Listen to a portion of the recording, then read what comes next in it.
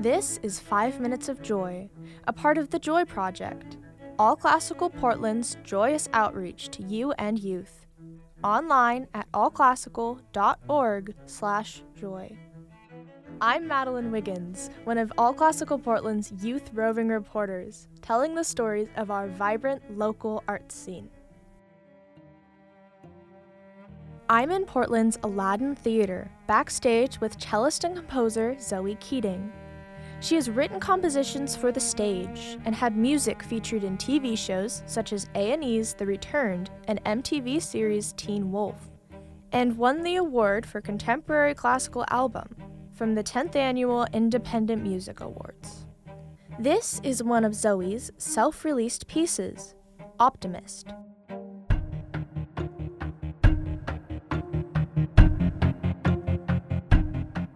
She recorded this piece 28 years after she first began experimenting with the cello.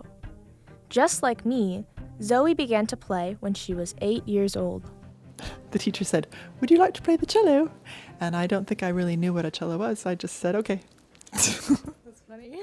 Once she reached high school, she realized continuing to play would become increasingly more difficult. My school didn't have a string program. And it was a small rural school that didn't really have much of a music program at all. So my parents drove me to the nearest city, which was Rochester, New York. It was about 40 minutes away. It was like I had two different worlds that I lived in. It was my regular high school, and then I would leave and go miles away to do my classical music. So once you get past sophomore, suddenly there's all these auditions, and the pressure gets pretty intense. And I found that really hard. And honestly, I don't think I handled it very well.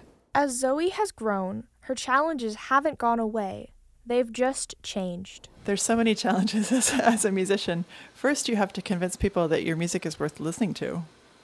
And then once you have an audience, how do you keep it interesting for yourself? And then recently, my latest challenge is being a single parent. I have to say, finding the time to be a musician and be a mom and be in charge of the house.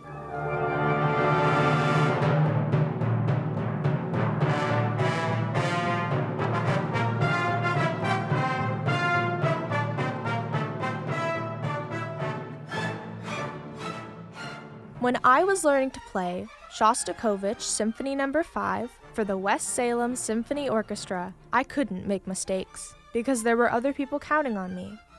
When I did mess up, I felt as though I let my peers down. Zoë, on the other hand, turns her mistakes into new ideas. Actually, one of my newest songs did come from a mistake where I create these sort of MIDI templates for me to play music into, so I can play a cello part and the computer will record me automatically. So it'll record one phrase and then it'll record another phrase. And then they sort of grow from there. Are they like layers of an onion, like one layer, then another layer, then another layer. And I actually had loaded the wrong template. It's like an empty score. So the music I was playing mismatched the template, and so that came up with a new piece of music. So sometimes it's like a mixture of serendipity and inspiration and hard work. Being a cellist myself, I have always enjoyed listening to classical music featuring my instrument. Zoë brings an energy and vibe to the music she plays that is unexpected from a solo cello piece. She contrasts high harmonic notes with the sound of low pits, really revolutionizing the way that I personally look at this instrument. She's inspired me to be unique and to try something with the music I play. I like connecting with my audience. I do a meet and greet after every show, and I like to ask them, how did you first hear the music, or what song do you like, or they tell me stories about it, and that's the most rewarding thing. That makes me feel really connected to everybody, and I feel like this is really all about making connections.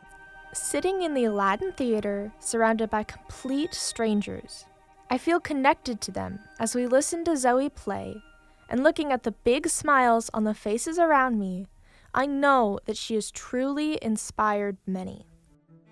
I'm Madeline Wiggins. To learn how you can become a youth roving reporter and to learn more about the Joy Project, visit allclassical.org/joy. The Joy Project is generously sponsored by Albina Holdings.